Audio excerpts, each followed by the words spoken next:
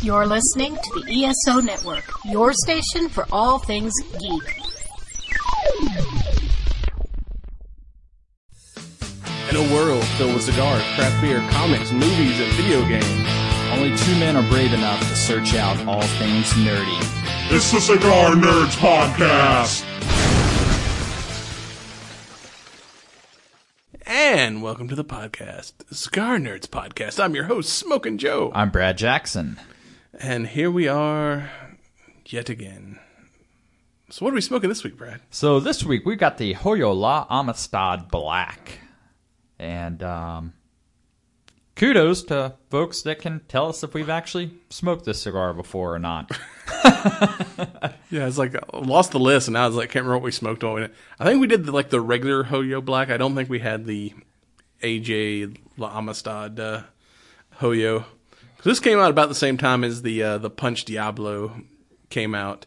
Man, I am still hooked on that cigar. I can't say enough about how great that is, but every time the 660s come in, they don't stay long. Like that's like the most popular size. It just disappears overnight. So you just kind of grab them while you can. Oh yeah, absolutely. And I will tell you that right off the bat, this cigar is coming in very close to the Diablo. I mean, all right. So what does this cigar consist of? So this is a Ecuadorian Sumatra Oscuro wrapper with Mexican binder and Nicaraguan filler. And the weird thing about this is it's almost like I've got hot sauce on the tip of my tongue because there's just a lingering it definitely spice. has like a it's very interesting. Very peppery. It is kind of similar in flavor to the Diablo, which I love. So now when I can't find the Diablo, I'm just going to start smoking this thing because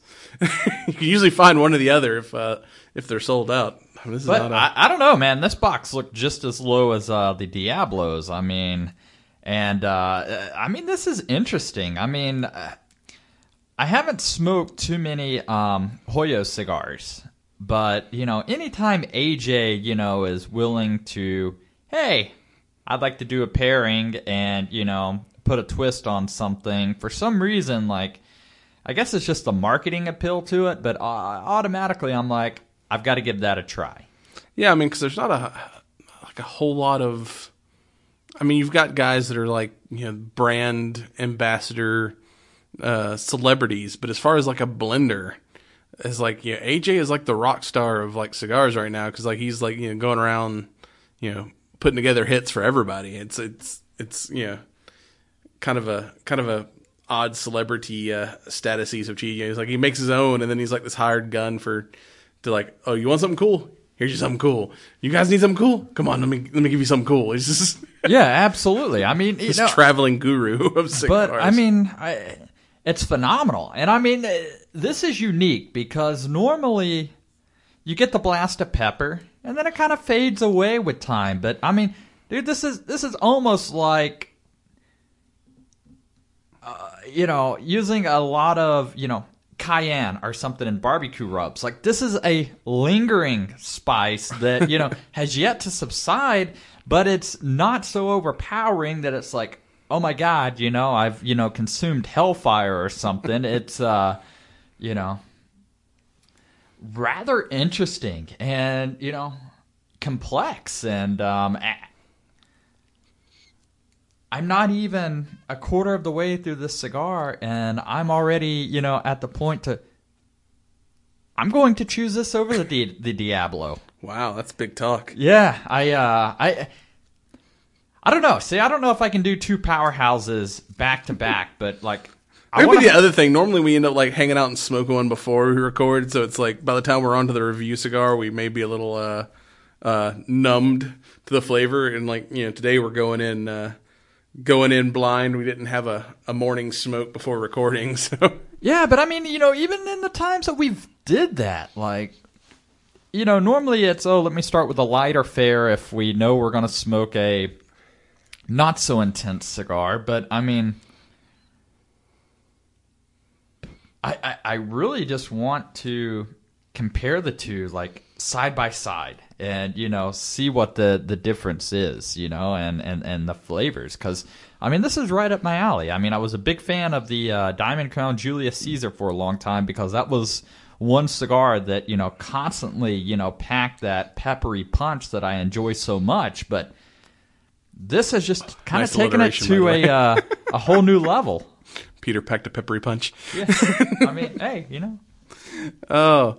Spitting fire. Yeah.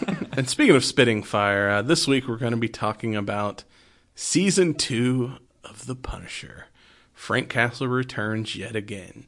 And if you're going to, take on the Russian mafia and crazy religious, hitman guys, you should call in the Strike Force. StrikeForceEnergy.com. Use your promo code Cigar Nerds for 20% off your order. And they've got some new stuff, too. I've noticed in some of the coverage of, the SHOT Show just ended, which is the big, firearms and accessories trade show in Vegas.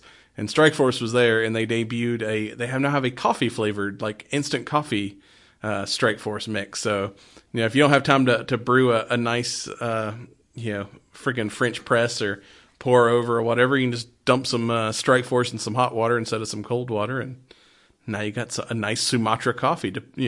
Speaking of Ecuadorian Sumatra wrappers.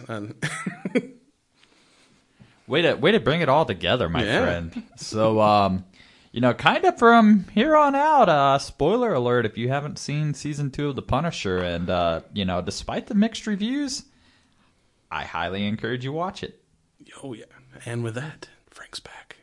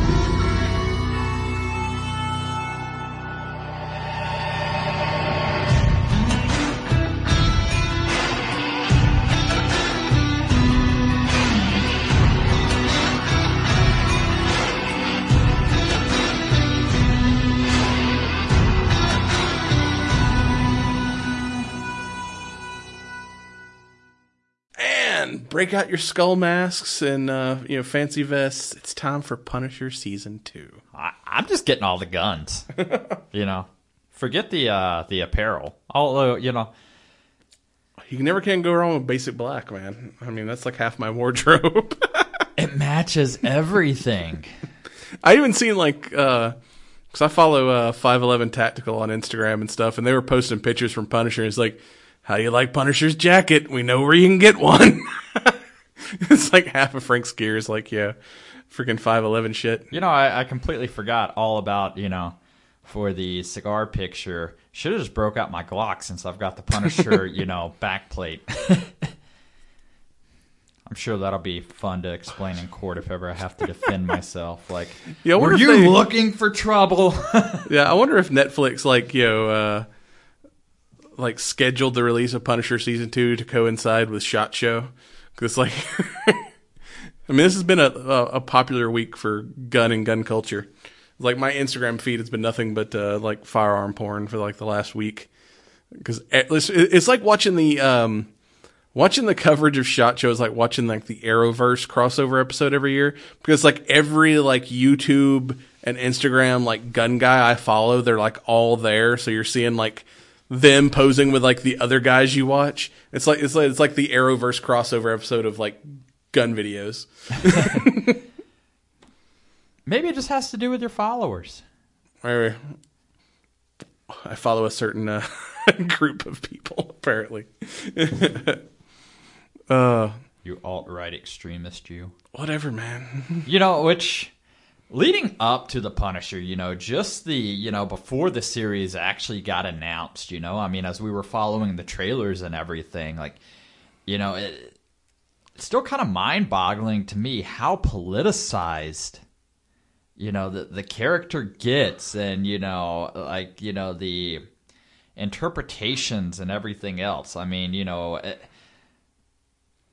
I don't know. I mean, you can put on several different lenses and, see the, not only season 1, but also season 2 and, several different, highlights. I think one of the cool things is, just the kind of the, veteran aspect of things, and getting help and, being supportive and, that type of thing, not just...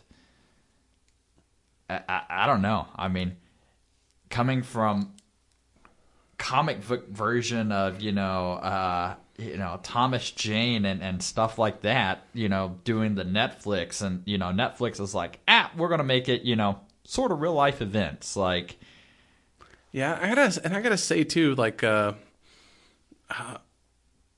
did a lot more to humanize the Punisher this season, I think, than maybe even like previous seasons had, where he was like, they gave him a sidekick in the first one with with what's his name, his like, freaking NSA buddy that he was, he's like, they screwed you over like they screwed me over, but he was still kind of like all about the mission. I'm out for my vengeance and stuff, and fuck everybody else.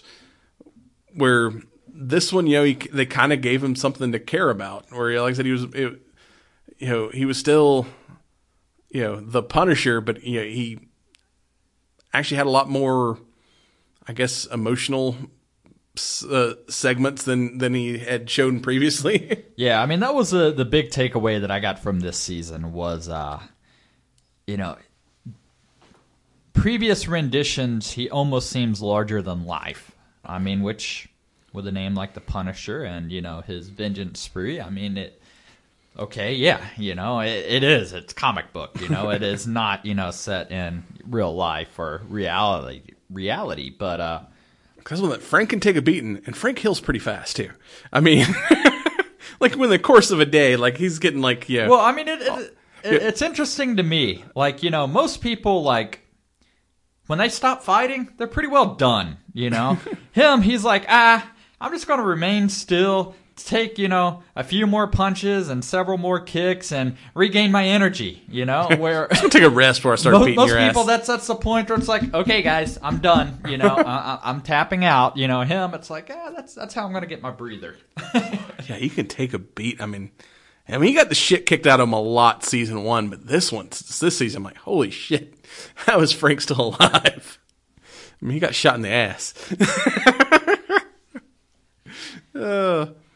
Yeah, and it's like, it's kind of reason why I've always liked Punisher. He's like, I mean, kind of Batman. Like, Batman is like, he has no superpowers. He's just a dude with enough money and training. Where all your other Marvel superheroes, you've got like, freaking Captain America is made powerful by a freaking mad science. Tony Stark gets his power from science and whatnot. Frank gets his power from the Marine Corps. It's like the Marine Corps and a bad attitude and some tragedy. Well, I almost You've got the Punisher. I almost wonder if there weren't some kind of experience, or experiments done, and almost like Logan minus the regenerative properties. Yeah. Because, Wolverine can take a beating too, but he has a healing factor and metal bones. Frank has none of that. He just gets the, shit beat out of him and tapes his hand up for a couple days till it heals. Y'all got any black tape? Because this white bandage is not tactical enough. It's killing my vibe. Yeah, man. I don't know. I do want to say, though, kind of completely unrelated. Give me 1 second. Well, you're gathering your thought there. This season picks up a lot like last season, where last season started off, we see him walking off from the end of Daredevil as the Punisher, and then he pops up the first season of his show where thinks he's killed everybody he needs to kill, and now he's trying to retire and living under an assumed name, working construction, but you can see him like he still has a lot of anger and stuff. He's having a hard time not being the Punisher. Where at the end of season 1, he really had, kind of exercised all his demons. He had, all but killed Billy Russo, the guy who he found out finally killed his family and pretty much wiped out everyone that had anything to do with that stuff. And you see him go back to, they give him the option of like, we've erased your identity, we've erased your fingerprints, you are free to have a life. So this season starts off with him actually trying to have a life. He doesn't seem as conflicted with peace as he did the beginning of the first season. I mean, he's at a bar drinking a beer, listening to some music.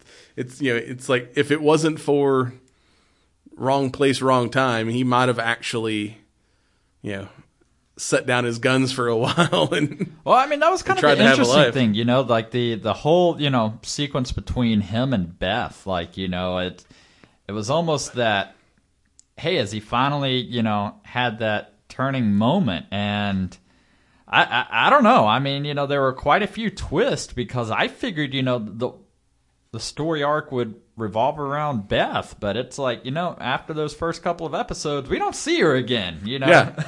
I mean, I fully expect, like, once it was all wrapped up to, see him going back to check up on her, but no, we'll get to how it ends, but because I definitely felt like it was a little bit rushed, toward the end. But, I mean, part of that is me just probably not wanting it to be over.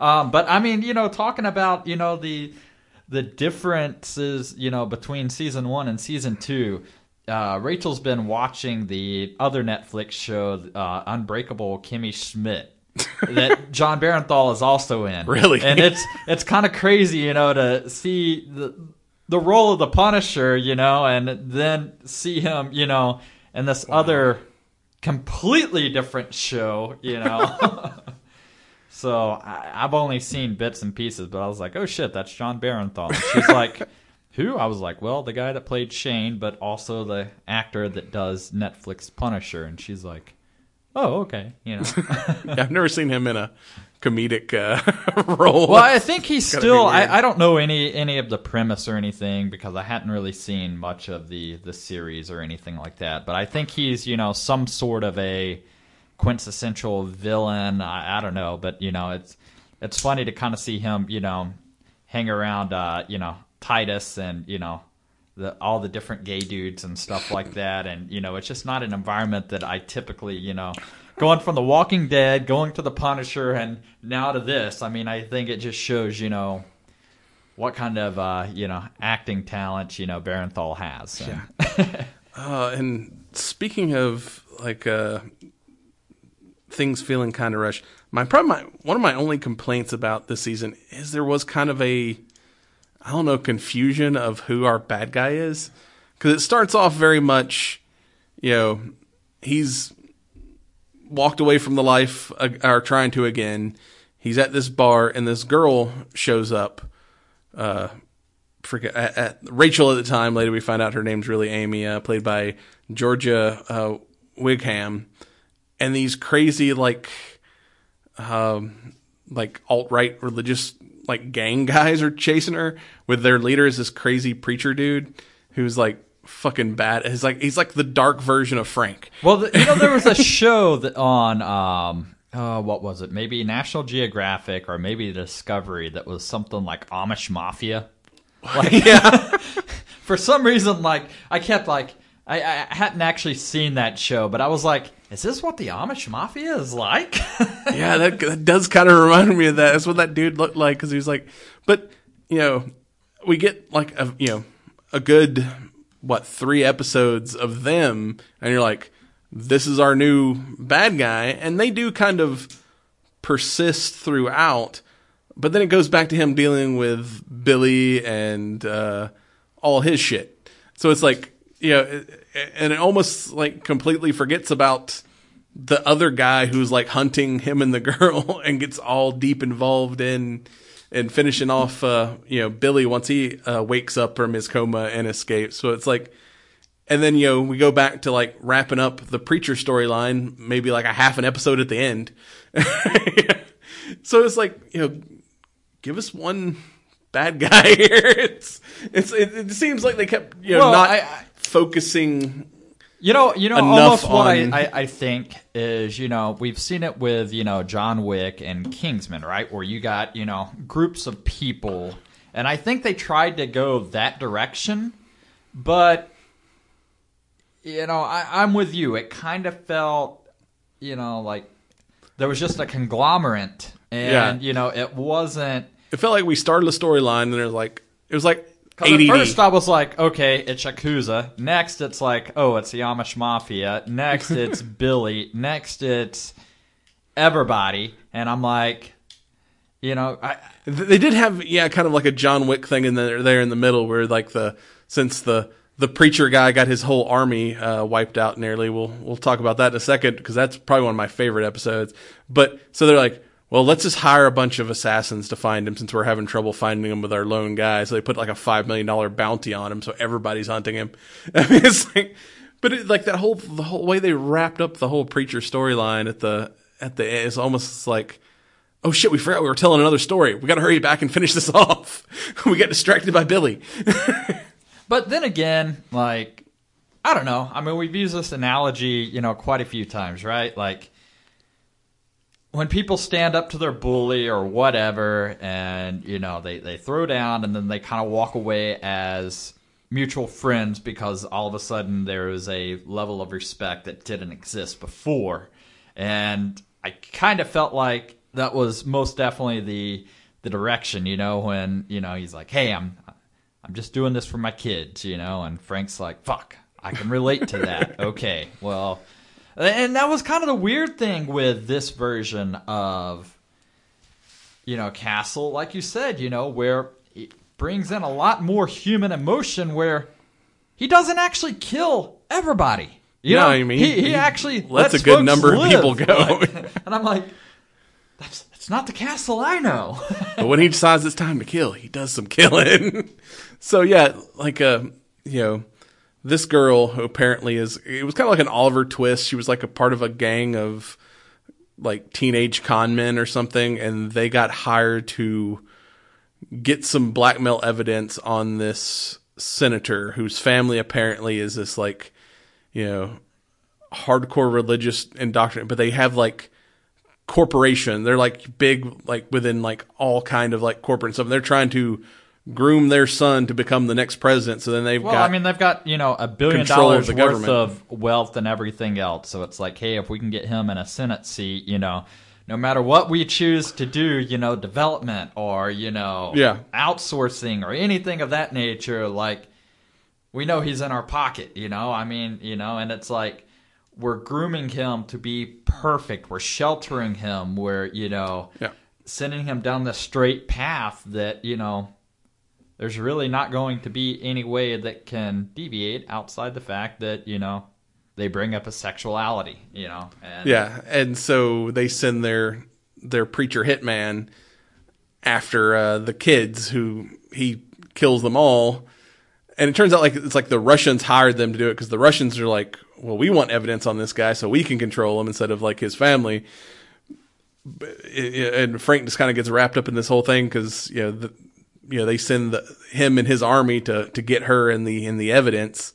And the whole time, like, she hasn't, explained anything to him. Like, I kind of, found those interactions quite funny where, she's just the rebellious teenage girl and he's like, look, people are trying to kill you.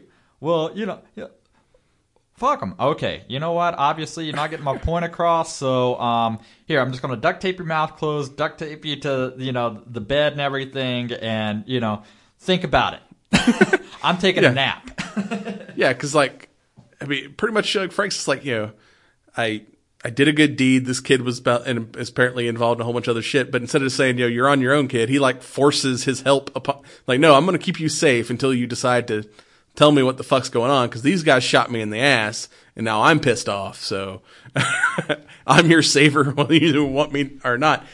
But that was the thing about, I say I like a villain that there's enough information about him where you're like, you kind of feel for him, you're like, he's not that much. So if, like, for the first, I would say 3-4 episodes, he's this like super dark character that you're like, he is just a soulless killing machine, and like I said, a Frank without the conscience. Well, but I mean, then they almost, introduce his backstory where he's like a former like skinhead dude who found religion and got taken advantage of by these people because his wife had cancer and he had kids, and they offered him faith and they offered him support, to like help his wife and family, and convinced him to use his skills to help them so they could help his family. So at the end of the you introduce him as this like soulless killer, and then you're like, oh, this is just a guy doing this to save his family. So it's I like when they give you enough where you're confused of whether or not the bad guy is the bad guy. Well, I mean, and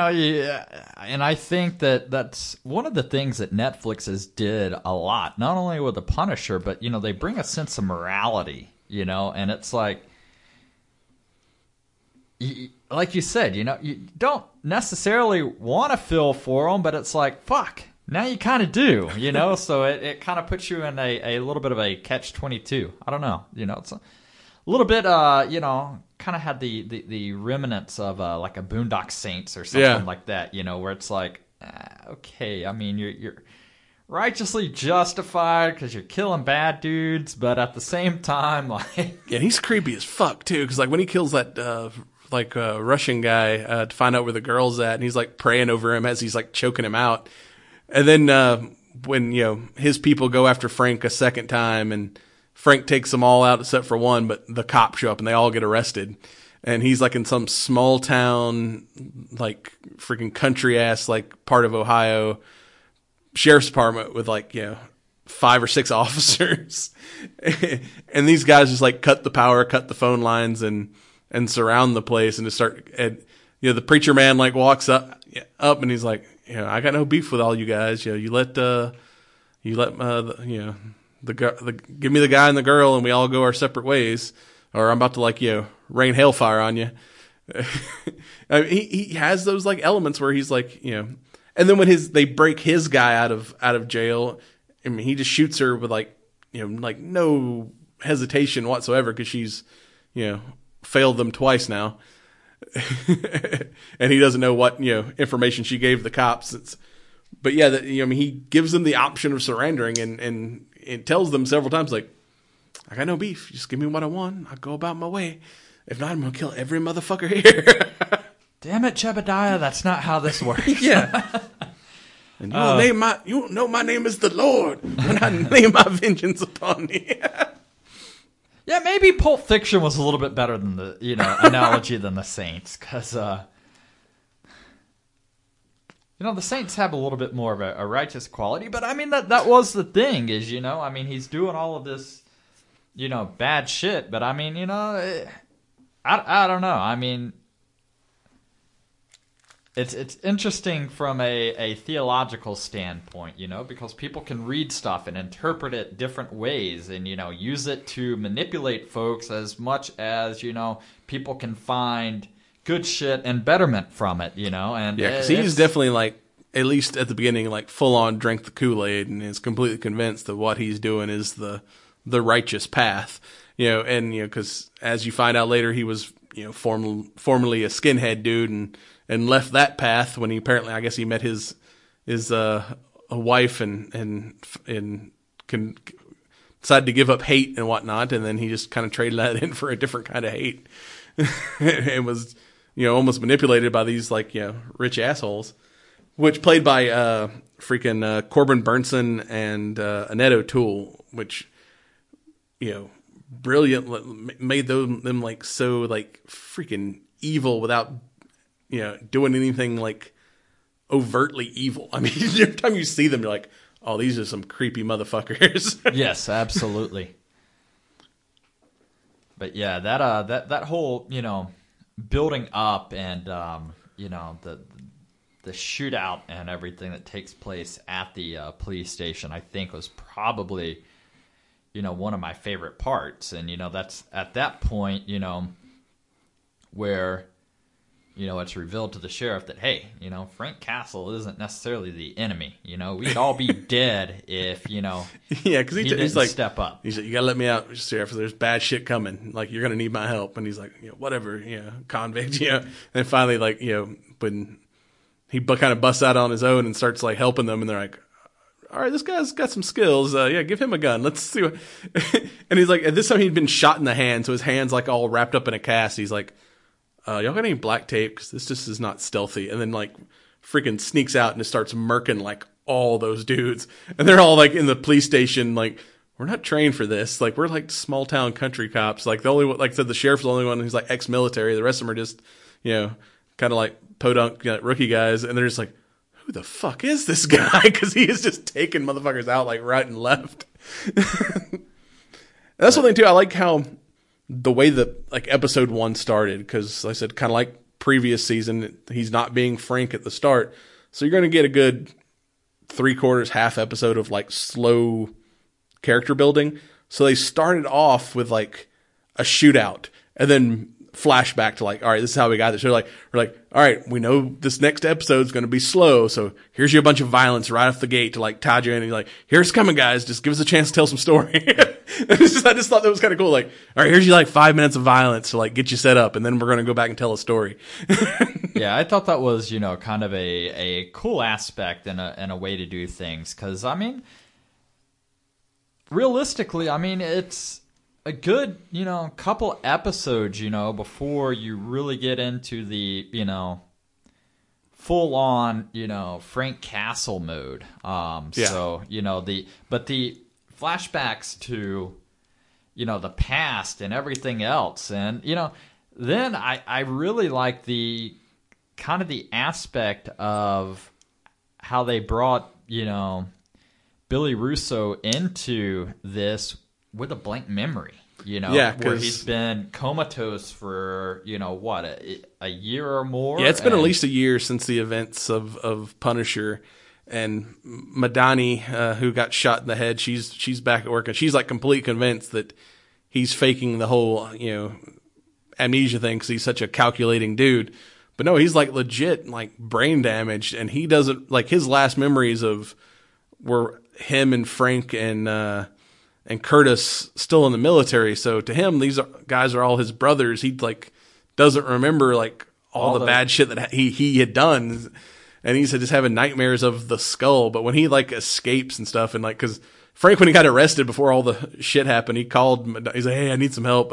He's like, no, you got like your one get out of jail free card. I'm done with you. But then once like Billy escapes, she's like, oh fuck, I'm gonna need some help. And like flies up there to pick him up, and like tells the sheriff like, we would appreciate it if, Mr. Castiglione was never here. And he's like, and he like looks at Frank and he's like, hey, even if she didn't show up, you were never here. He's like, you saved my ass. And I don't care what Homeland says. Like, even if she didn't show up, you were never here. He's like, got you, buddy. But yeah, with like, freaking shows up and like goes back to New York. It's like, it's time to do some work. And it was kind of cool that she had like saved his vest too, and like had been keeping it. And she pulls out, she's like, here, go take care of Billy, and fucking gives him the vest back and stuff. But at the same time, she's like, I brought in this like attack dog, but I don't know if I want to let him off his chain yet. He's like, just give me some information so I can find him. I don't want you blowing up the city again. And Frank's like, that's cool. I got my own shit. I'm gonna go hunt some Russians. Yeah, I mean, that was, a lot going on at one time, Yeah. because, I mean, you've got at least 3 different story arcs happening relatively simultaneously. And the psychologist working with Billy, like, yeah. That was a interesting plot twist because, the good-hearted, psychologist then becomes a villain in herself. Like, it very much reminded me of Joker and Harley. Because, Harley Quinn was Joker's prison psychiatrist and fell in love with him. And especially by the end where he's like all wearing the mask and has finally gone like full villain, even though he's like, his memory's all wonky, but he finally decides, I'm going to be a bad guy. Because at first he's kind of conflicted because he's like, he's kind of got poor impulse control because of his what happened to him, but then he kind of embraces it all and so I'm going to be full on gangster and run this city. And like, yeah, she like just takes that turn and goes like, fully involved with his shit. And it's like very much a like, and she's just as crazy as he is by the end of it. It's very much like a Harley Joker relationship nearly. Yeah, absolutely. Because I mean, leading up to that, when Billy's just trying to find his identity and, try to replace some of the blanks, and he breaks into Madani's, apartment, he confronts Curtis, out of the blue in the parking garage, and you're like, oh shit's going down, and then it's like, oh, well, he's just trying to get information, and as long as nobody provokes him first, he's not necessarily looking to create any harm or anything. He's like, I heard I shot you, and he's like, I'm sorry about that, and he's like, I just want to know who did who's the skull, who did this to me. He's like, I can't help you, and he's like, I would have never hurt you, Curtis, because he's like, he very much is different than the Billy we had of last season. He's all the bad shit he did after he left the military like has kind of been erased, and he's doing bad shit all over again, but differently now. But that like first confrontation where because Frank's kind of distracted hunting the Russians, and Madani is finally like, he's like, you need to finish this thing with Billy, and even Curtis is like, yeah, you need to take him down because I want to go back to my life. And when they go to like, hunt him down and try to stop that bank robbery, and he sees him for the first time, and he like, opens up his jacket and you see the skull. It's like the first time we see Frank in the Punisher outfit, and he's like, you should have stayed in your hole, Billy. And Billy like just loses his shit. Well, like, I mean, because to him he was, and I thought it was great, because it's like Billy has no memory, and he's like, and he goes back and he's like, why is my best friend trying to kill me? He pulled a gun on me and fired, he why is this happening? He doesn't remember that, he killed Frank's family, and even Frank has that, when he talks to Curtis afterward, he was like, Billy was just completely like shocked. Like this amnesia's not faking. He's like, to him, we're all still brothers. He doesn't understand like what he did, but I still got to kind of put him down because he's doing a whole bunch of other bad shit, regardless if he remembers why I want to kill him. So yeah, I don't know. I mean, it was kind of wild. I felt almost like Shamalum, had some involvement. It's like, ooh, twist after twist after twist. Oh, at some point, it's gonna all unspiral and just unravel, and it's gonna be like confetti and just go everywhere. Oh, and speaking of John Wick moments, I do love when Frank takes out some of Billy's crew and gets the phone. And because he ends up having to kill them all, he doesn't have anybody to question, so he chops the guy's thumb off to open his phone and finds a picture of a girl from where they've been partying, and goes to track her down at this bar to find out where Billy's hideout is. And he walks out and there's like these 6 dudes follow him. They're like have nothing to do with Billy's crew, but they're just like random hitmen that want the $5 million bounty. So Frank's like, what's going on here? He's like, yeah, you got a bounty on your head from some dude. And he's like, so. Hell, there's 6 of us. And before you can even get like, there's 6 of us and 1 of you out, Frank just pulls his gun and shoots like 5 of them and pops the other one in the knee. It was one man with 6 guns. Yeah. I mean, it was just so like, just badass. He's like, hell, there's 6 of us. Bop, bop, bop, bop, bop. Oh, there's just 1 of us now. This isn't good. Yeah, so it's like, I mean, there's definitely like some good Punisher moments like peppered throughout. Yeah. And speaking of Frank letting people live, when they go to the kiddie porn like producer guy, that is probably one of the funniest things because they're like, well, we got this. That was like I talked about plot holes and Bumblebee not noticing them until afterward. That was like the plot hole that kind of popped up on me after watching this. Was the whole plot centers around these people having film that they took blackmail, but it's still like film. Like, who uses 35 millimeter anymore? Everything's digital. I don't even know where you would buy a 35 millimeter camera at this point. But the evidence was on like old school, like, you know, canisters of films. They had to find some place to develop it. And it's like the one guy that they know that has like a off the books dark room they can use is some guy who makes like people hire to be their like, you know, porn photographer. And guy makes like kiddie porn or whatever, and he's like, you know, he does it old school. He's like, you know, you can't put this on the internet, can't be on your computer. There's no way for anybody to track it. You know, you got to pay extra for this. And Frank just like breaks both his arms and like beats the shit out of him and is like gonna kill him until the girl comes out from developing the photo. She's like, we got what we need. There's no reason to kill him. And Frank's is like, he's like, you know, he's a piece of shit. I agree. He should die. But that seems like it's even crossing a line for you. He's unarmed. You know, he's not a threat to us. Like, let him live. And he's kind of pouting about it. And she's like, you're really upset that you didn't get to kill that guy. And he's like, yeah, kind of. She's like, he's a scumbag. And if you want to burn this place down, I'm cool with that. And he's like, okay. He's like, she's like, fine, you can burn his house down. All right, yeah. That made me laugh. And they're just like walking out all happy, and like the fucking studio's like burning down behind him. And the guy comes running out with his like two broken arms, like flapping, trying to get away. It was just, just kind of just an amusing, like, just Frank is so depressed because he didn't get to kill a guy. And he's like, fine, burn his house down. He's like, yay. I can be happy again.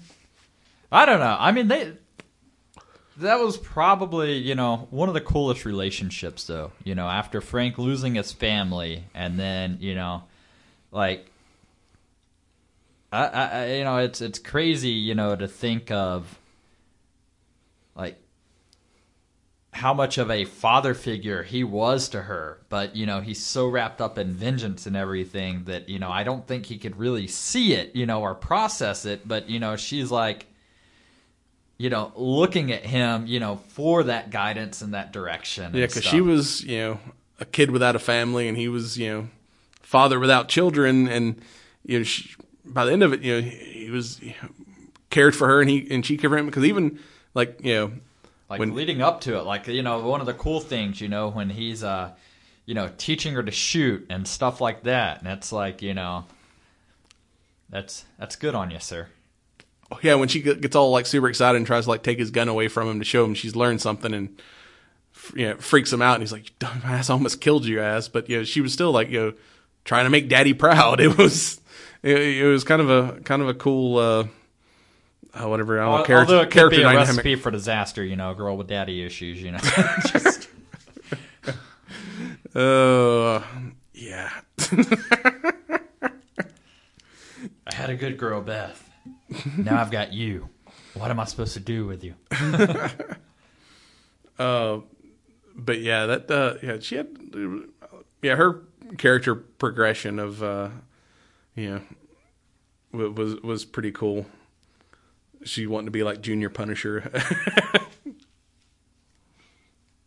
And almost shoots Curtis with the shotgun. Frank told me to shoot anybody who didn't knock. So I wonder if that's how the series gets continued on. Maybe she picks up the helm as Punisher-esque, and, you know, she goes down to Florida to become Punishette, you know, and, you know, it's going to be an entirely original Netflix series, and, you know, since everything's going to Disney. Yeah. That way Netflix can still do, you know, some comic book stuff. There was Lady Deadpool, so we had Lady Thor, and we get Lady Punisher Ghostbusters. Now. Yeah. I mean, you know. I don't know. I mean, you know, I think her and Madani could make a good team.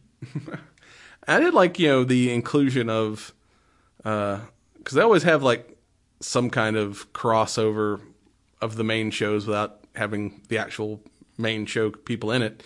And for a while there, it was the nurse lady, and then for Punisher, it's always been Karen Page, which we get like one episode of her. But having the detective from all the Daredevil series kind of being the one hunting Frank and Billy on the like NYPD side of it, and yeah, I kind of liked him as the, you know, because, you know, Madani is kind of more operating in the gray area, and he's very like, you know, black and white about it. And those two kind of, it was like an interesting, antagonist partnership going on too. But I kind of, he started off as just kind of like this street cop and Daredevil, and now he's like a lead detective, and and even him is like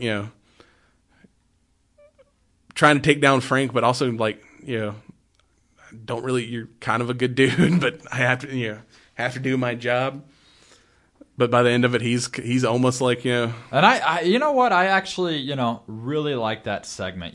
When they're trying to Frank gets injured and is in a hospital, and it wouldn't be Frank Castle with him being locked up in a hospital. So his cohorts come up with a pretty brilliant scheme to break him out. I mean, speaking of con artistry and everything else, and she comes in dressed as a nurse, steals some charts, and kind of flirts with the officer a little bit. And she's like, "You kind of want to be a nurse?" She's like, "Well, I am certified now. I got my badge here and everything." But yeah, I mean, that was awesome. But I don't know, the whole warehouse twist was also but that whole ambulance pursuit with him and the Amish dude and and I totally did not expect it to be freaking Pilgrim, because before that Madani, like, because the whole thing is like Billy decides like the best way to end Frank is to make him think he's no longer the hero. So he kills a bunch of hookers and makes it look like Frank did it when he goes in to raid his house. And he spends like days like watching Frank watching him. And it's like this whole time, they're watching his place, trying to waiting for him to arrive. And the whole time he's like watching them, like could have killed them at like any point, but he kind of wanted to crush Frank's soul. Well, I mean that and that goes back to what we were Frank stating. doesn't want to be rescued to that one. When the one guy shows up to kill him, he puts his arm out and says, "Go ahead, fucking kill me," until they show him like, "No, Frank, like Billy killed these girls, you didn't." And it's his plan almost worked if it wasn't for and I mean that Karen and Madani. And that was kind of the cool aspect, and that's where we kind of get the full arc on the role that the psychologist plays. She's in love with Billy, so Billy's sharing these stories, and then Madani goes and freaking opens up like a book, and the psychiatrist is analyzing everything. It's like, he's able to carry on because he realizes he's killing only bad people, but the innocent, the time that he kills innocent people will break his will and his spirit. And I mean, like you said, it nearly worked. Yeah, and if it wasn't for when Billy calls to gloat about it, freaking Madani eventually picks up on it that he's basically quoting the exact same shit the psychiatrist told me when I was talking to her, and realized she's all in on it and goes after her. But yeah, when they figure out that Frank has been framed and tells him that, like, no, you didn't kill those girls, it was Billy, and we got to get you out of here. And freaking the detective like catches them and puts them in an ambulance, and they're fleeing. And she calls the detective trying to explain to him, no, Frank didn't kill these girls. And then you see like the NYPD cruiser pulling up behind him. Like, I expected it to be, he stole the ambulance, Madani stole the police car and is trying to like rescue Frank. But no, it's damn Preacher Man shows up and starts shooting the piss out of him. And Frank's in the back like, let me out of these cages. It's like he's like dodging bullets as they're coming through the door, and he's like, no way, I'm not letting you go. But then, I mean, I guess he gets to see kind of Castle's real character, when, because, Frank was like, okay, he doesn't have any major injuries, so I'm just going to bail while I got the chance. And he notices, oh shit, we got open flame and a leaking gas tank. So yeah, it goes back. I've got to rescue the detective, and the detective's like, damn it, Frank, don't you walk away, I'll shoot you. And he's like, hey, go ahead, dude. You do what you got to do. I'll do what I got to do. So he knows he's like black and white. He's a good cop. He's not going to shoot him in the back. And then speaking of twists, that kind of the follow up to that was a cool twist, because Frank, like, now that he's got this like police ID that he's stolen, uses it to track down the guy that they were supposedly blackmailing it, because the preacher shows up and like beats the crap out of Curtis, and the girl's gone. So he thinks Preacher's gotten the girl. So he goes and picks up That's the freaking kid, the senator. Kid. And then you find out he knows nothing about any of this because he's all like, you need to been call off your sheltered guy. from And all of so, the- so yeah, it's like the whole time he's legitimately like, trying to be a good dude in his own right. And it's his parents that have been running all this shady shit. And he had like no clue about it. So that was kind of an interesting twist on things because like, Frank wants to hold this guy for leverage. And then he's like, he's an innocent. So, Frank really can't, do anything to him now that he knows that he's an innocent. But I like, and I think that's the whole reason he didn't really, go after, Curtis or anything. Cause it's, I don't know, that's kind of the crazy thing. Like, Curtis gets used to babysit the kid. Then he's babysitting the hostage. All the while he's ignoring his, girlfriend because, he doesn't want to get anybody else wrapped up in all of this shit. But, when, the senator's like, look, dude, I just want to go home. Kurt's like, you know what? I'm with you. Let's go. Yeah. And it was kind of cool too when Frank like uses him as bait and calls the parents and tells them like, tell me where your guy's at and tell them you need to get the thing, and records it all and lets him like hear his dad like admitting to all the bad shit he did, and the guy's like, dude, my dad's an asshole. I'm with you, Frank. and when Curtis takes him and turn him over to the cops, he's like, hey, like let Curtis go because like they really had no, I kind of understand what they did now that I know what kind of piece of shit my family is. Yeah, absolutely. And I don't know. I like the whole, scene too where, you just see the girl and it's almost like she's confronting, the senator's parents by herself. And It's like, the wife, ends up going for a knife or something, and then you just see Castle and, puts 2 rounds in her and slumps over dead, and the husband's like, what the fuck, Oh yeah.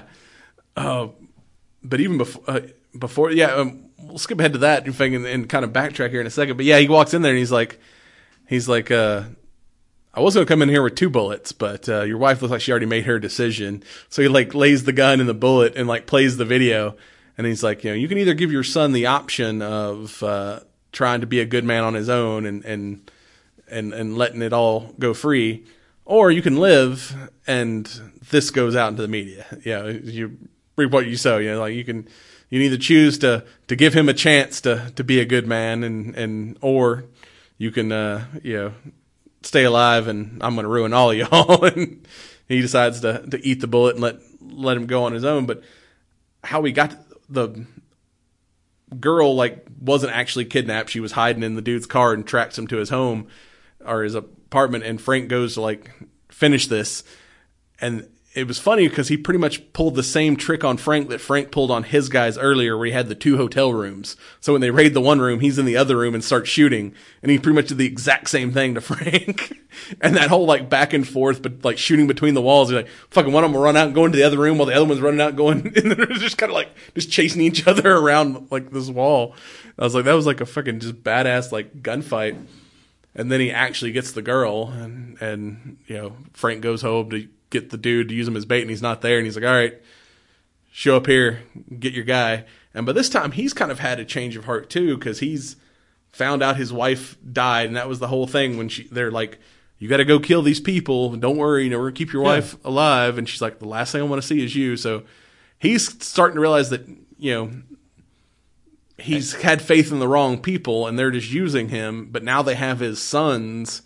So he's got to kind of still play his part because, his wife's gone, but they still got his kids. And, and he even tells the girl when he's like, taking her back to Frank, he's like, I really wish I could let you go. Like, I'm kind of done with this, but I gotta protect my family. And him and Frank have that where they're both kind of like out of bullets and just start beating the shit out of each other. And he gets to the point where he's about to like, he lets the girl go and they start fighting, and he's about to kill him. He's like, if you kill me, just don't, hurt my family. And Frank's like, oh fuck, family. Yeah. So I like after they wrap up everything with Billy that like Frank goes and like rescues his sons, and and then you see Preacher get out of the car. He didn't kill him. He's like, I understand why you're doing this, so I'm gonna go rescue your family, and and finish this this dealings. But then the Madani Billy storyline where she goes to find him and finds out the freaking psychiatrist is in on it, and she attacks her and fucking she chunks her ass out a window, which was gangster as fuck. And then Billy attacks her. Well, I mean, there was great foreshadowing leading up to that, Yeah, because she's afraid of heights and stuff. Going back to the psychologist, family, apparently there was a lot of drama between the father and the mom. So the father's the mom's like, I want a divorce. And the father's like, well, if I can't have her, neither can you. And, basically the father jumps out of a building, with the psychiatrist in his arms, and she suffers, that major back injury and everything. And, I was like, you could see that coming from a mile away, because anytime she would get close to a window, the panic and everything would set in, and, she's trying to overcome that fear. And Madani's like, well, time to pay the piper. Yeah, you stabbed me, bitch. I'm throwing you out a window. And then puts 3 rounds in Billy when he comes to get her. And then, because he's like, after the whole thing with Frank, she's like, all right, I'm just going to take my money and I'm going to take my new girl and we're going to leave. And he gets there right as she's getting thrown out of the window and tries to attack Madani and gets all shut up, and then goes to some shady doctor and passes out while the guy's removing the bullets. And the guy's looking at him, is looking at the money. He's like, fuck this, throws him in a damn dumpster and takes his money. So, even though his brain is still all messed up, he tries to he still thinks of Curtis and Frank as his friends, and goes to Curtis's basement to die and calls him up. And he's like, hey man, I'm in your basement bleeding to death. If you can find it in your heart, I really don't want to die alone. Just don't call the cops, man. I'm not going back. I'm going to die anyway. Just I don't want to die alone. And then he's down there waiting, and Frank walks in. And you think for a moment they're going to have this thing where him and Frank have a conversation, but at the end of the day, you still killed my family and killed a whole bunch of figures. So he starts of course it's going to be you that shows up here at the end, and starts talk to him. You think they're gonna have this conversation? Frank just freaking pulls out, double taps him, and walks out. We're like, oh shit. Frank's like, I'm done with this. But I mean, that whole sequence though just felt so rushed. There was so much build up. That last episode probably should have been they should have been 14 episodes. It's trying to wrap all that up in one episode was kind of, it was kind of all kind of crammed together. I mean, it was, I don't know. I mean, to me, I still felt like season 1 was better. I did like the fact where, Frank at one point realizes that, hey, Russo's a hell of a challenge when he's talking to Karen, and she's like, you still know the blind dude, right? And I was like, oh shit, are we going to get a Daredevil appearance? That would have been sweet. I was waiting, but we never did quite get it. That's been the problem with all these Netflix series is there's not been enough crossover between them. Other than that one Defenders thing. Especially with Frank shooting up New York, you think Daredevil would show up at some point. Hey, I heard there's some trouble in my neighborhood. But then, like I said, I did after he double taps Billy and just walks out, it cuts directly to Curtis, Madani, and the detective all standing there, and the detective's he's like, all right, how y'all gonna explain this? Give me the story one more time. Yeah. He's like, came down here, found him dead. Really? Well, how'd he get the extra 2 holes in him? Did you put him there? And he's like, nah. And he's like, well, what about you, Madani? He's like, I guess, maybe I did shoot him 5 times instead of 3. I was, knocked out, And he's like, all right, that's the story y'all gonna go with. So what about Castle? And then both of them would sign with him. He's like, who? And he's like, motherfuckers. All right, whatever. I've had enough of y'all shit. But then I like how, like I said, you started off season 1 with him retiring. And at the end of season 1, they're like, you have your chance to start your life. So he tries to give it up again. And, season 2 starts with him not being the Punisher. And you even had that one conversation where he's talking to all of them, and he kind of has that moment I realize that y'all got to just let me be who I'm supposed to be, and I've let a lot of people that probably should have killed go lately, and I've tried to be a good man, but I realize y'all need to just let me do my thing. And then it cuts to 3 months later, and he's watching a bunch of dudes go into a building, and he gets a random call, and it's Madani. She's now working for the CIA, and she's like, "Hey, I got a really bad guy with a target on his back and needs a bullet in him, and you're really good at that. You want to come work for me?" He's like, "I'm offering you a job." So he could go back to being legal and whatnot. And he's like, "Nah, Badani, I've already got a job to do."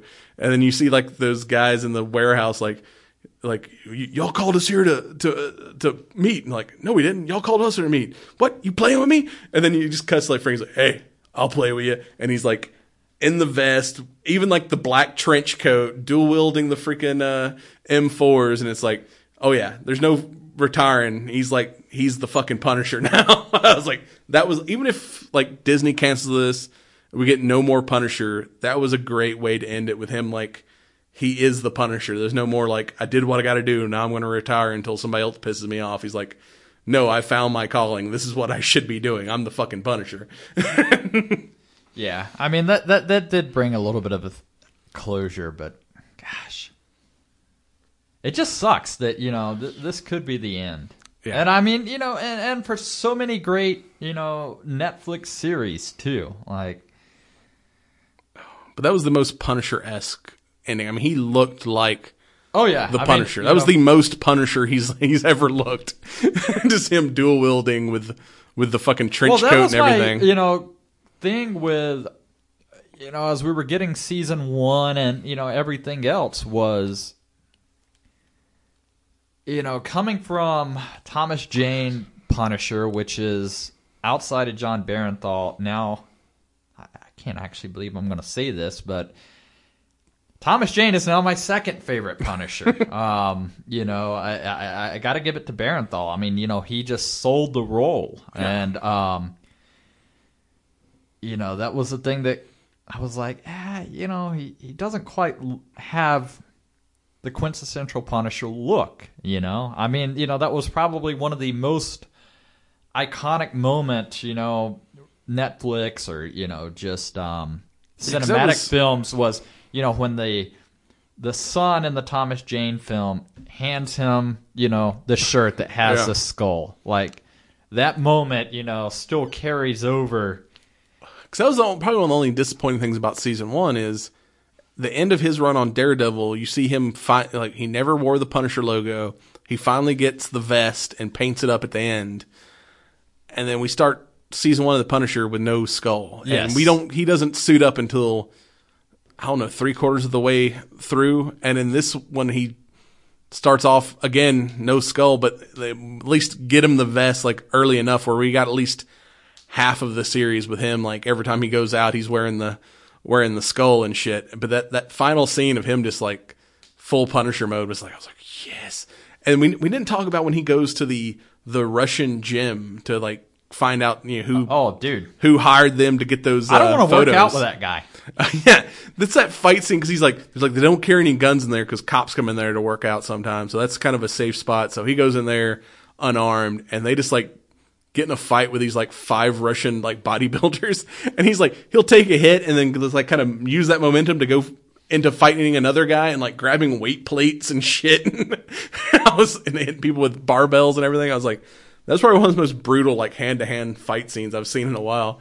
I mean that was cooler than anything from Iron Fist. Yeah, which I did have when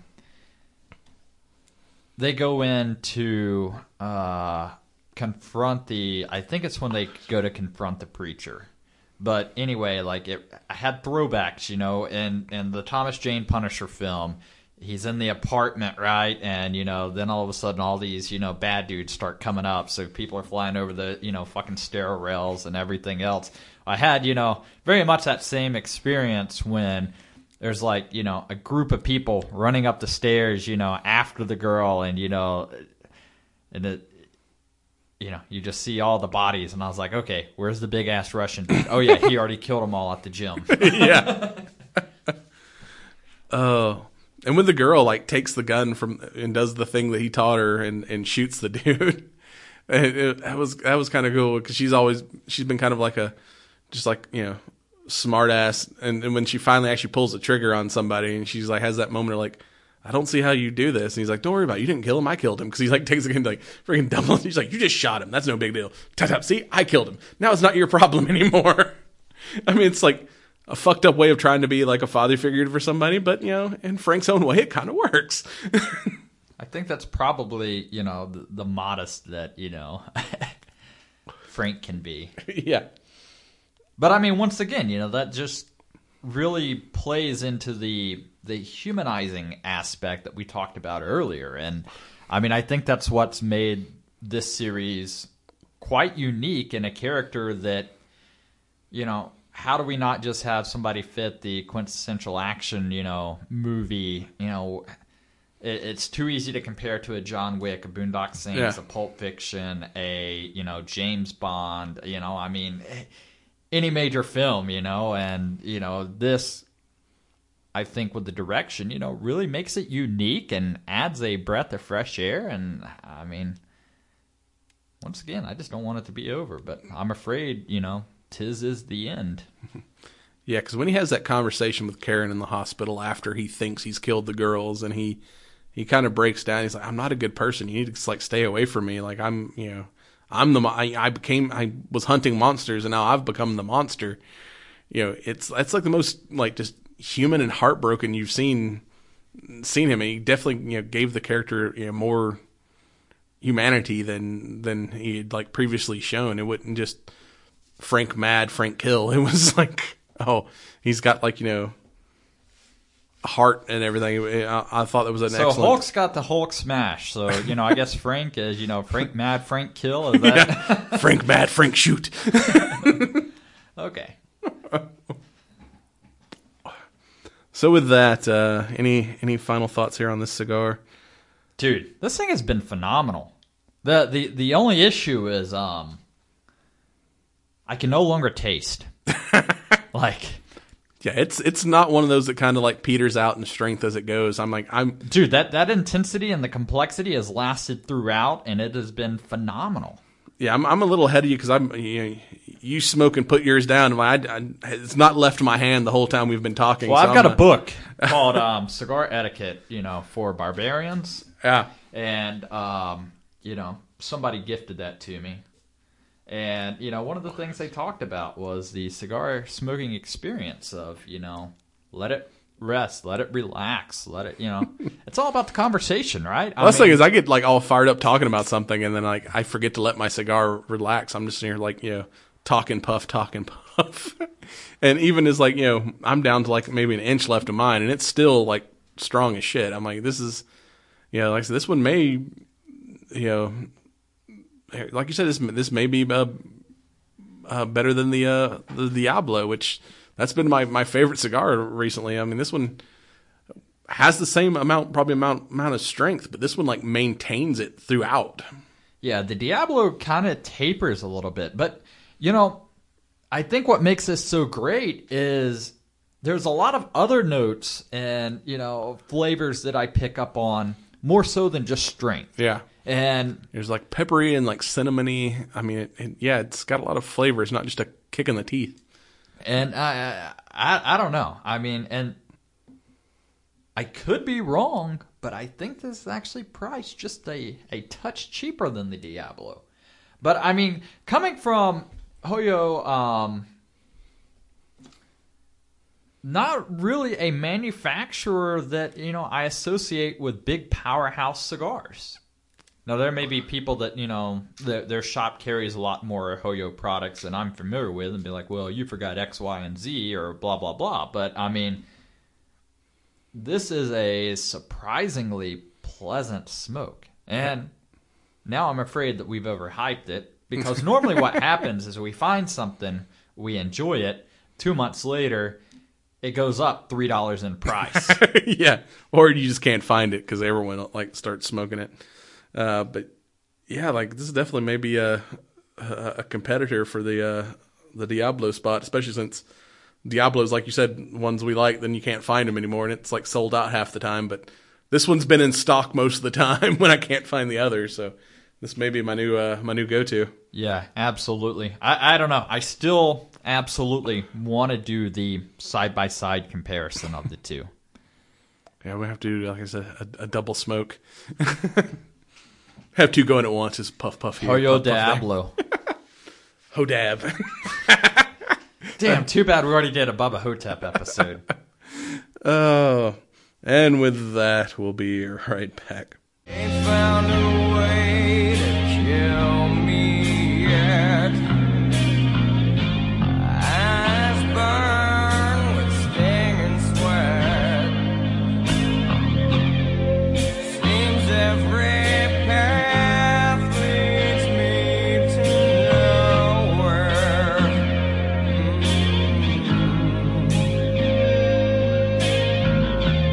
Wife and kids, household pet.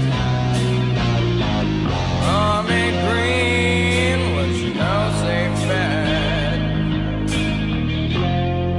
The bullet screams at me from somewhere.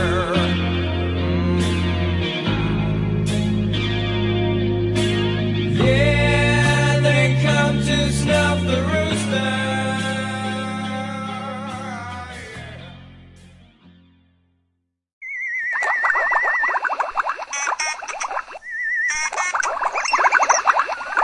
Yes, science! And welcome back. It's time for some knowledge. Time to learn some shit and time to do some science. You ready to learn some science, Brad? I'm ready. What do we got on the agenda today? Well, first up, we're going to talk about shit bricks. Ah, old shit brick, huh? Yep.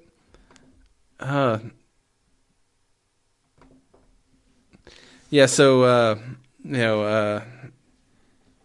there's a scientist who is working on making bricks out of recycled poop. So not only can you get shit bricks, you can live in a shit house too. So does that make Taco Bell now a renewable resource? It may be. Dr. Abbas Mohirani, from Australia, works for the Australian RMIT. Basically, when they see your sewage treatment plants, once they've treated the water and stuff like that, they end up with a like leftover solid called biosolids that, some of it is used for fertilizer and non-food related crops like trees and whatnot. But about 30% of it ends up in landfills that, because they really can't come up with anything to do with this stuff. And bricks, like your standard housing bricks, are actually kind of bad for the environment because, they take like 3 billion cubic meters of clay dug up to produce, that's annually to produce, bricks for housing and building. And also it takes a lot of energy to produce these things because, they have to be heated and cooked and whatnot. And, Dr. Abbas published in the journal Building, a way they're making bricks that are 25% biosolids. And they're saying this technology, it, makes a odor-free product that is, just as strong as your standard brick, but requires half of the amount of energy to actually produce. So it's, it's recycling something that wasn't recycled before. Plus it's also, a lot less impactful on the environment to produce. Very interesting. Sounds like a shitty gig.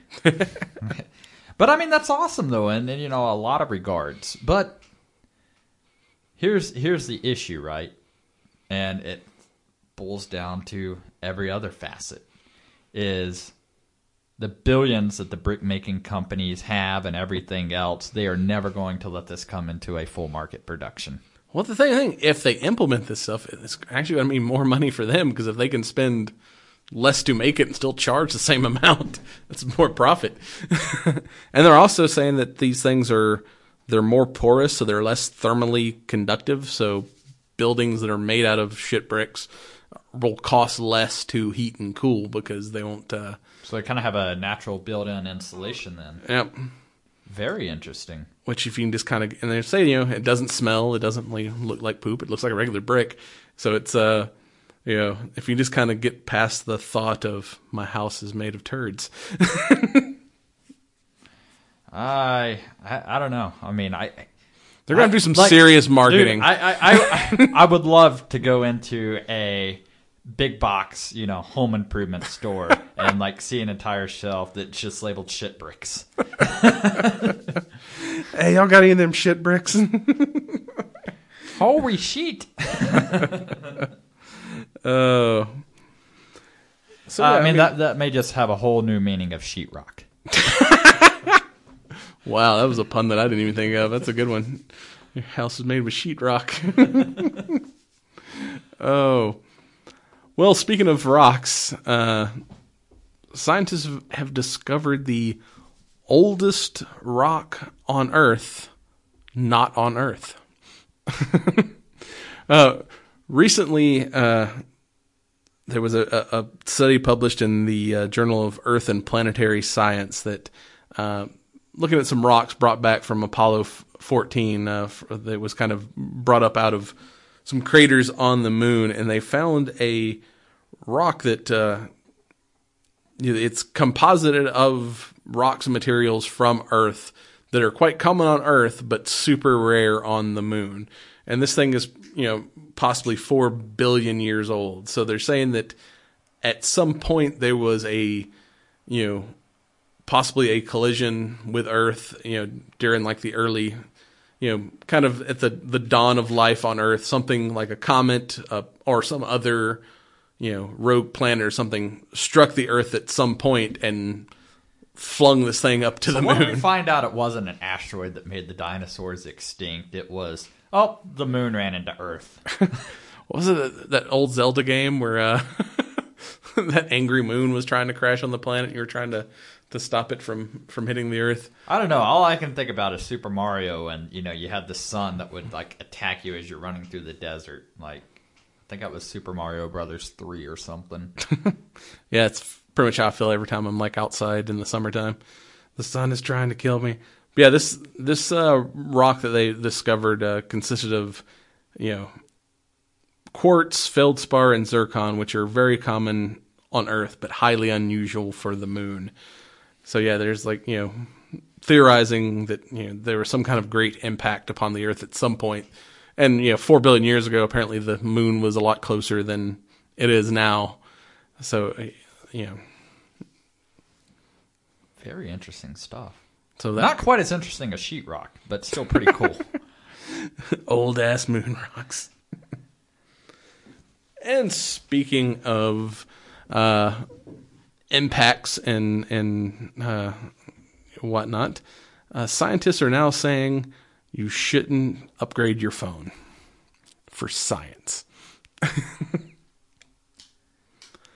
Because apparently it's the 150th anniversary of the original periodic table, when science kind of published the first periodic table. So in the anniversary, they've released a new revised periodic table that kind of highlights the scarcity of some of the elements. So because they're all the element, everything in life is made out of approximately 90 different elements, but they all kind of have a finite resources, and eventually we're going to run out of it. So this new periodic table, they're showing kind of the quantities of each element we still have in existence, where some of them are very much plentiful, where some of them at the current rate of consumption will be out of within the next 100 years, and 11 of those kind of endangered elements are things that are commonly found in your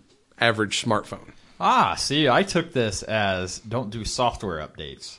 This is, stop just disposing of your devices every year.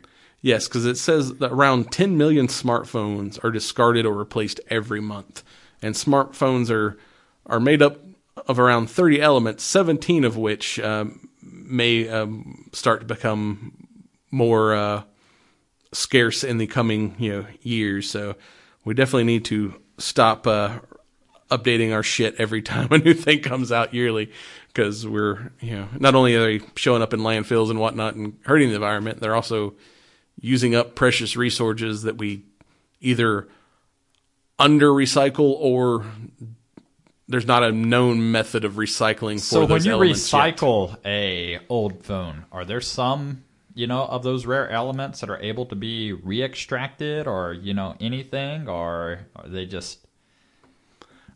It didn't really say that. I mean, there's some, of course, I'm assuming some of the stuff, can be recycled, but, a few of the elements, are kind of like,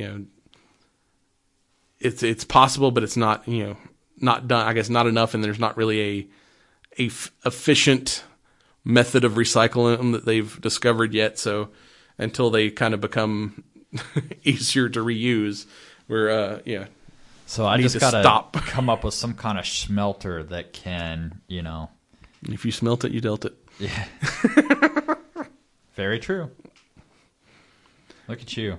Hey, maybe this is a, instead of troll or asshole, maybe we could do, a Punisher series where we just punish our listeners with horrible puns. Oh yeah, that's going to be the Saturday Night Live parody is the Punisher. Can we not give, any more ideas out over the air? Like, at some point, we got to killing retain people, some you of this just, stuff and be like, man, horrible remember these puns. two guys in this basement, that became millionaires because they came up with this great idea and we sold it like assholes. Yeah, we got to figure out, we made a podcast. Now we got to figure out how to profit off of said podcast. We keep coming up with these great ideas and giving them away for free instead of like making a thing. Like, well, if we had money and cameras, we should like make movies and bad Yeah, but I got a face for radio. Saturday Night Live stuff. That's why we become producers and directors. We hire good-looking people to actually do the things. We become the George Lucases or Steven Spielbergs. We make the things and hire good-looking people to act out the things. Yes. And then we profit. I mean, we already have like good director beards. Now we just need like, Director chairs. cameras and right stuff and money to make the things. We need one of them clappy things. There's some boards here. We could make a clappy thing. But speaking of dumb ideas, we're full of them. you should not get drunk and eat a catfish. I love catfish. Well, you shouldn't do it while they're still alive. So, yeah, I mean they're kind of spiky. Like, I mean, yeah, and they you don't want to catch, one of those talons to the back of the throat. So, a case report released in the medical journal Acta Otolaryngologica case studies, whatever the hell that is. Doctors at the University of Medical Center. That doesn't even sound like a real thing. I don't know, it's a big fancy medical word, but yeah, doctors at the University Medical Center in Rotterdam released a report of a intoxicated 28-year-old man who apparently him and his buddies got drunk and was inspired by an old episode of Jackass to swallow live goldfish. I say like goldfish with air quotes since you can't see what I'm doing, because these guys, and they filmed all this. So when they showed up at the ER with their buddy who couldn't breathe, they showed the doctors the video, and as they chanted big fish, they all did shots of water with a goldfish in it, but one of the goldfish that they took out of the fish tank was actually a bronze spiky catfish. And the spiky catfish apparently did not take kindly to being swallowed alive and released spines while he was halfway down the guy's throat and got caught. Had to be surgically removed. It's kind of like that poster that says "Don't give up," where it shows the frog being swallowed by the bird and it's like choking the bird as it goes down. Pretty much the human equivalent. So it's like a reverse Moby Dick. Yeah. Humans swallowed fish fought back. So yeah, we end science with a cautionary tale. I enjoy a good sushi. That's taking sushi to the extreme. Yeah, so make sure your goldfish is goldfish and not actual Or just don't do, dumb shit. Like, I mean, we've done dumb shit, but that's on a whole nother scale of dumb shit.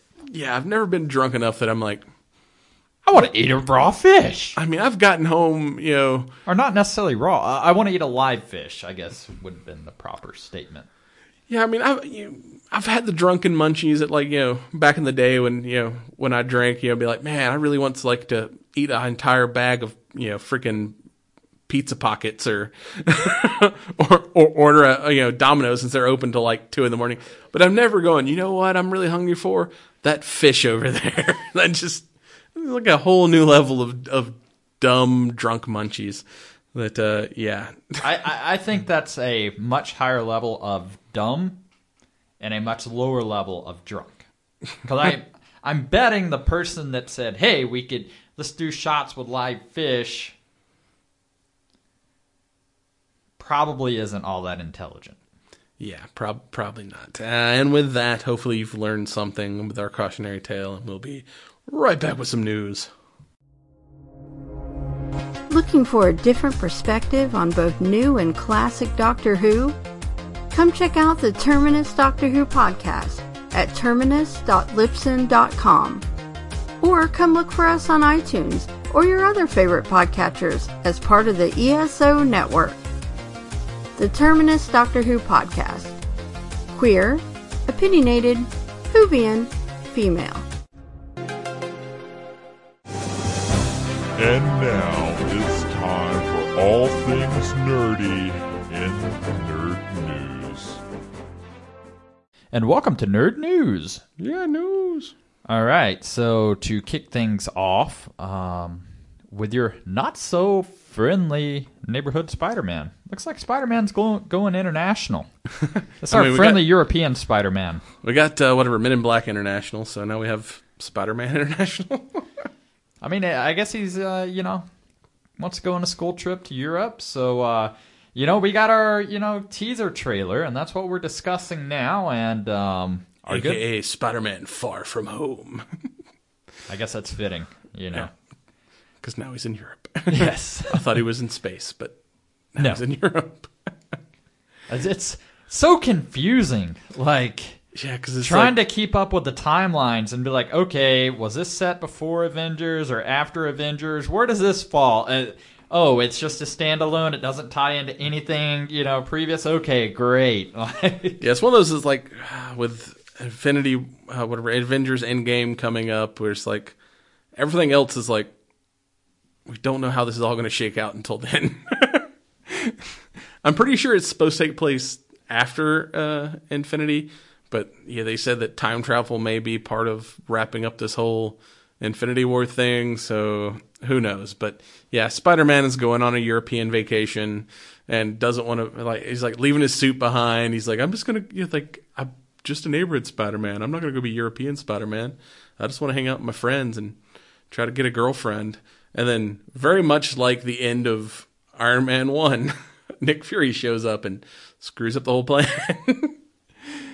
Which is kind of badass. We haven't seen Nick Fury in a while. Outside of a couple of teeny tiny just split second snippets. I mean, we haven't seen him in any large capacity. And we've mentioned before that the animated Ultimate Spider-Man cartoon where Spider-Man's recruited by S.H.I.E.L.D. and Nick Fury kind of acts as like a mentor to him. It very much had that same feel. So I'm like super excited to see Spider-Man learning from Nick Fury. And then also, since he left his spider suit at home, Nick has showed up, I guess, with some new toys. He probably called Stark and is like, hey, could you send me a couple extra spider suits? Because the stealth spider suit Somebody we see get this kid a suit. Yeah, the blacked out stealth spider suit looked pretty badass. Because I've heard this kind of have some kind of James Bond covert shit going on too. So yeah, I'm excited about seeing stealth Spider-Man. Yeah, looks kind of badass. I don't know. I mean, I keep also hearing a lot of things regarding Into the Spider-Verse as well that I've still yet to check out. So I don't know if this correlates in any shape or fashion or not or anything. But I mean, just from the couple minutes we got from the teaser trailer, I mean, it looks like they finally figured out how to do Spider-Man right. You know, Yeah. I mean, you know, the last couple of, you know, renditions of Spider-Man, you know, I can remember, you know, several episodes back of us, you know, who the fuck is Tom Holland? And it's like, oh, he's a surprising refreshment. Yay! And also the awkward scene of Happy hitting on Aunt May. I mean, it's bad enough when Stark was hitting on his aunt. Now he's got Happy hitting on her too. I mean, this guy can't get a break. It's It's gonna be all right. It's like Tony got married. I don't have to worry about him hitting on my aunt anymore. God damn it! Now Happy's hitting on my aunt. Sucks. He'll understand puberty soon enough, I'm Yeah. sure. Alrighty. Fast forwarding and moving right along. We got another teaser trailer, this time for Ghostbusters. And It doesn't show much of anything. but it shows enough that I'm like, oh, because like I still have yet to see that last Ghostbusters. 'Cause I'm just like, this does not look like Ghostbusters. And one of my huge complaints, other than like the story looked awful, was it didn't have Ecto-1. It had like a 70s Cadillac in it, and it wasn't like the Ecto-1. And then his teaser, you get like, it's the creepy music from the library scene, and you see something in a tarp, and all of a sudden like the wind blows the tarp, and it's OG Ecto-1. And then you hear a proton pack fire up, and it's like, yes. But what even more great about this, it's being written and directed by Jason Reitman, the son of the original writer and director. And I don't know how many of the original Ghostbusters are going to be back, but he's saying that the 2016 reboot does not exist in this world. This takes place in the same world as the original movies, and you know, at least some, if not all, the guys are going to be back in some capacity or another. So I'm super excited to see. I mean, he's even gone into quote like, I was the original Ghostbuster fan when I was 6-year-old on the set when they were filming this thing, so I want to make a movie for the fans like me. So I'm hoping, you know, this is the sequel that we've always wanted. Yeah, and, you know, like you said, this is going to be taking place with the original films, not the 2016 film. And to your point, there have been no official cast announcements to see if we'll have any of the original members, but we did get a release date.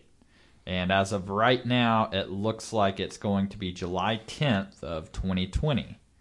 So, And Reitman said, I want this kind of to open up like a present and kind of give y'all a little bit at a time. But there has been interviews with Dan Aykroyd saying that, you know, a sequel is in the works. So we're pretty sure that, and Dan Aykroyd and Ernie Hudson have both like tweeted out kind of this announcement. So we're assuming both of them are in. No word on Bill Murray yet, because you know he's Bill Murray and just kind of operates like a ghost himself. He just shit randomly shows up at people's parties and shit, and doesn't make any kind of official statements anywhere. But we know at least Ray and Winston will probably be involved in some way or another. And also they should do it like they did with the whatever Ghostbusters Extreme cartoon, where if you want to introduce new people, like old Ghostbusters are acting kind of like the Professor X and training like the next generation of Ghostbusters. well, it's been, you know, this is described as a film that will be passing the torch onto a new generation. So I don't know what the 2016 did, you know, was trying to do, but yeah, the 2016 was like the original Ghostbusters never existed. Where, you know, when they did the second Ghostbusters animated series, it was like Egon was kind of acting as a mentor and instructor, and was, you know, teaching a new class of Ghostbusters, you know, and you know, Harold Ramis is passed, but I definitely see Aykroyd stepping into that role and being like a teacher to a new generation of Ghostbusters if they're going to go, you know, that route with it. so more to come. All right, you know, it was hard to talk about Punisher Season 2 without, you know, referencing John Wick. Well, we got our trailer for John Wick Chapter 3 Parabellum. Wickety, wickety, wick. Yep, and I don't know, man. Keanu Reeves just a straight up badass. So. Yeah. This is set to release in theaters May 17th, 2019. Yeah, I cannot wait to see that. We'll definitely be doing another John Wick episode because the trailer, it is a teaser trailer. You don't get a whole lot, but what you get looks pretty badass. And it looks like it takes place right from the end of John Wick 2. I mean, it pretty much, started with him running like the John Wick 2 ended. And it looks like it's going to get crazy. And I do like that quote from the guy who runs the Continental. He's like, "Do you really expect him to survive?" He's like, "Well, he's got $5 million bounty with every hitman in New York wanting a piece of it. I'll say the odds are about even." You know what happens? What's that? Probably a lot of these Russians that the Punisher has killed in season 2 were the same people that was originally after John Wick. So Punisher, just kind of, thin the herd a little bit. That would be an awesome crossover movie. Is like John Wick and the Punisher team up. Or they had the animated movie of Punisher and Scarlet Witch. I'd like to see John Baratheon taking Punisher to the big screen, make him show up in some of the Avengers stuff. No, that would be absolutely awesome. So let's talk about some sci-fi a little bit. How'd you feel about a Starship Troopers TV series? That would be interesting. I mean, that's probably been one of my favorite movies. I mean, the straight to video sequels they had for it were not as great as the original, but I mean, a TV show might be interesting. I heard they're talking about it. Yeah, there's some talks going on right now with the original cast members about possibly doing something as a TV series. So not a whole lot of details,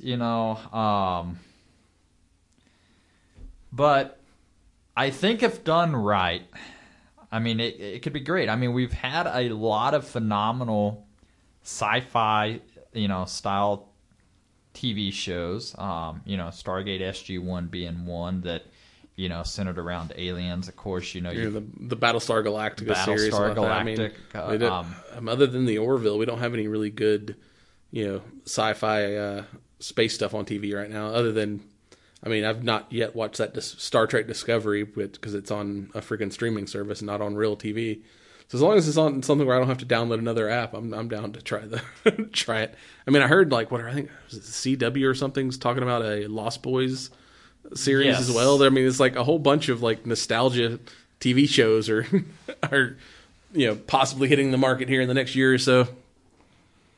Yeah, I don't know. I mean, I think Lost Boys could be good as a TV series, but there's so many ways in my head to do it wrong, and so few in my head on how it's going to be right that I'm like, it's going to be really tough. Yeah. And I mean, as a big fan of Starship Troopers and the Lost Boys, I mean, those are two.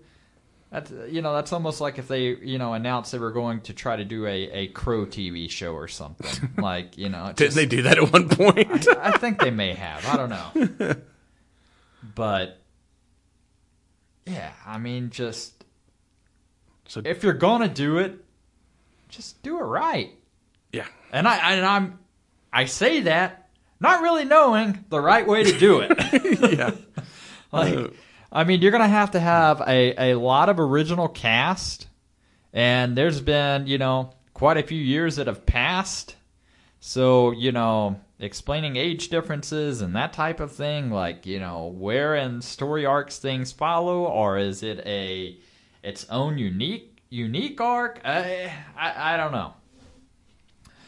Up next, a big fan, somebody that I know you've always enjoyed. So, Saban Films has acquired Kevin Smith, Jay and Silent Bob reboot.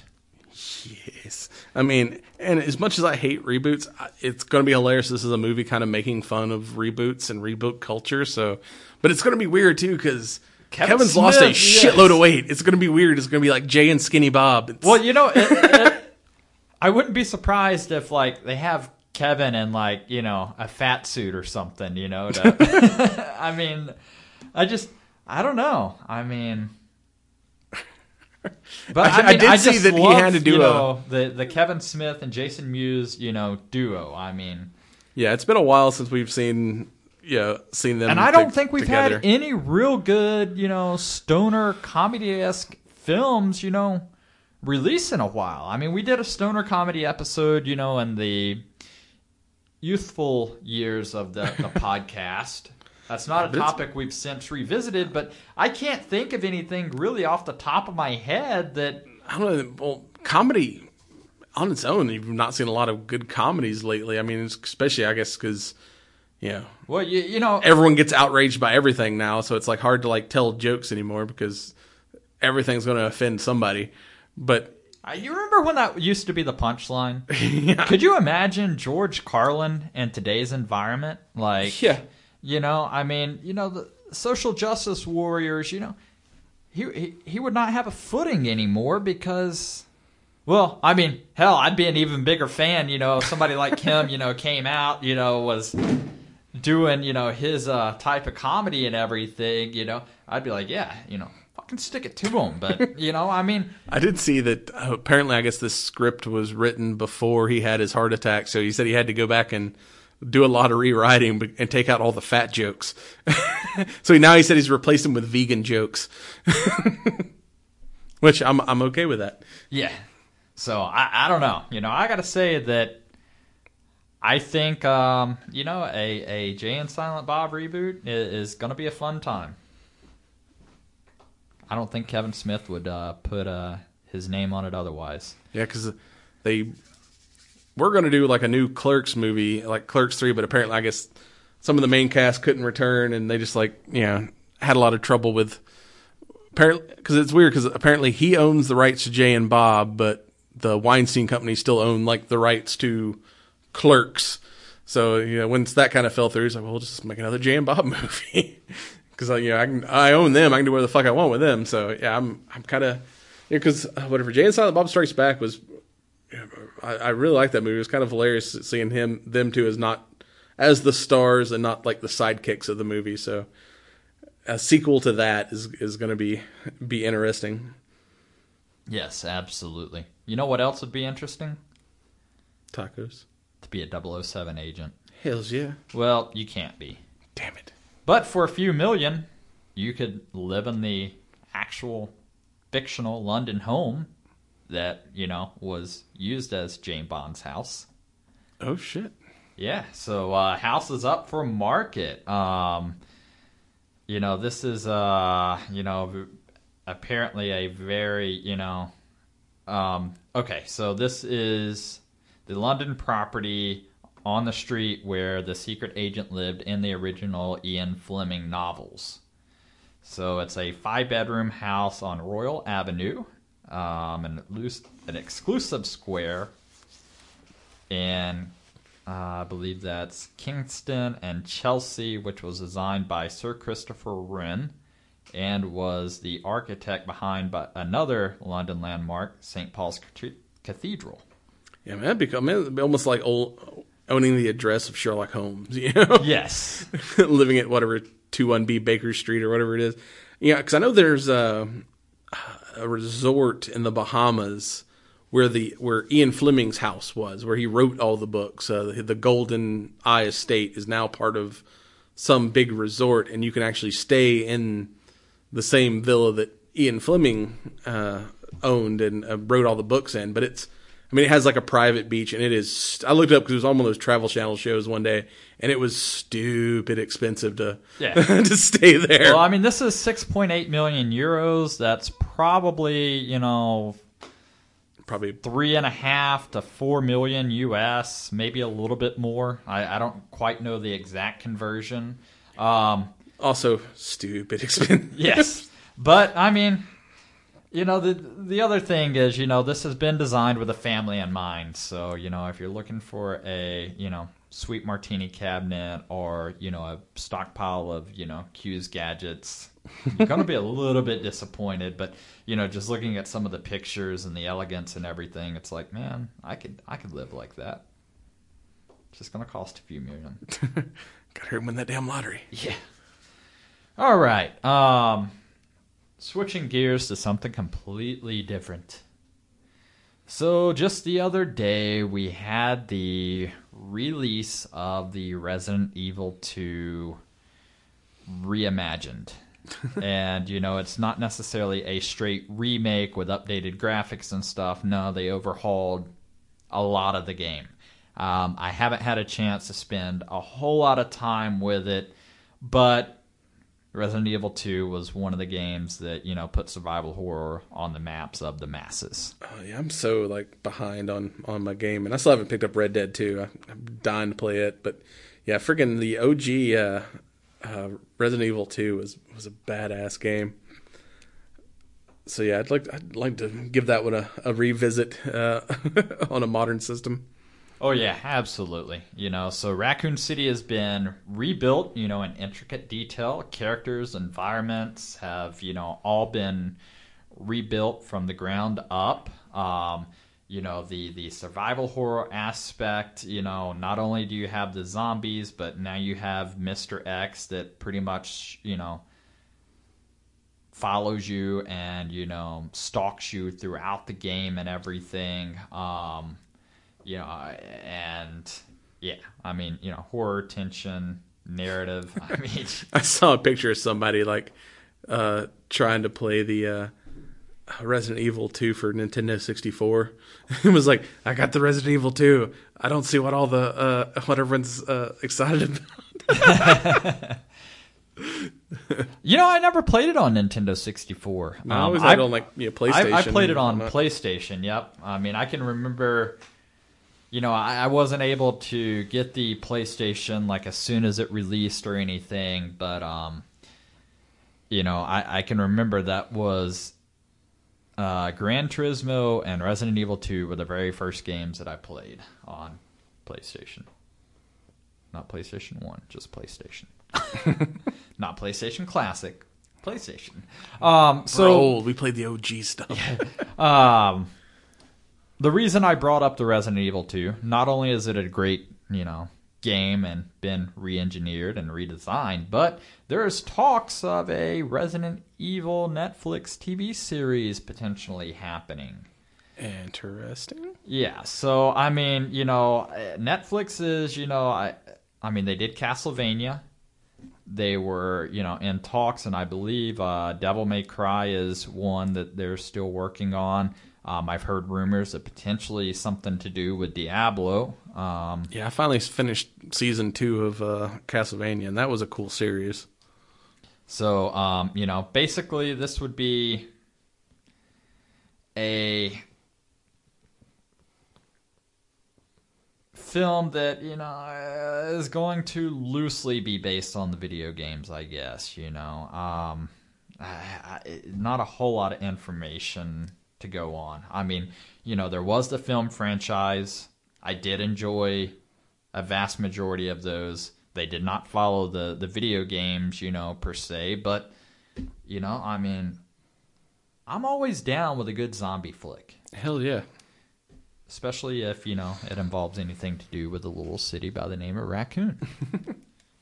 Any other tidbits, news, things you would like to discuss with the fans? I think that's all we got for this week. So check us out on CigarNerdPodcast.com. We're also on the ESO Network at ESONetwork.com. You can find us on Facebook, Instagram, and Twitter at CigarNerdPod. Pick up your cool smoking shirts at RealMenSmokeCigars.com. Pick up some Strikeforce Energy at StrikeForceEnergy.com. Promo code Cigar Nerds for 20% off your order. Like us on iTunes, Stitcher, Google Play Music. Leave us a review. Give us 5 stars. All that good stuff. And with that, should have stayed in your hole, Billy. And this has been a recording of the Cigar Nerd Podcast with your hosts, Smokin' Joe and Brad Jackson. Join us next time for more adventures in nerddom.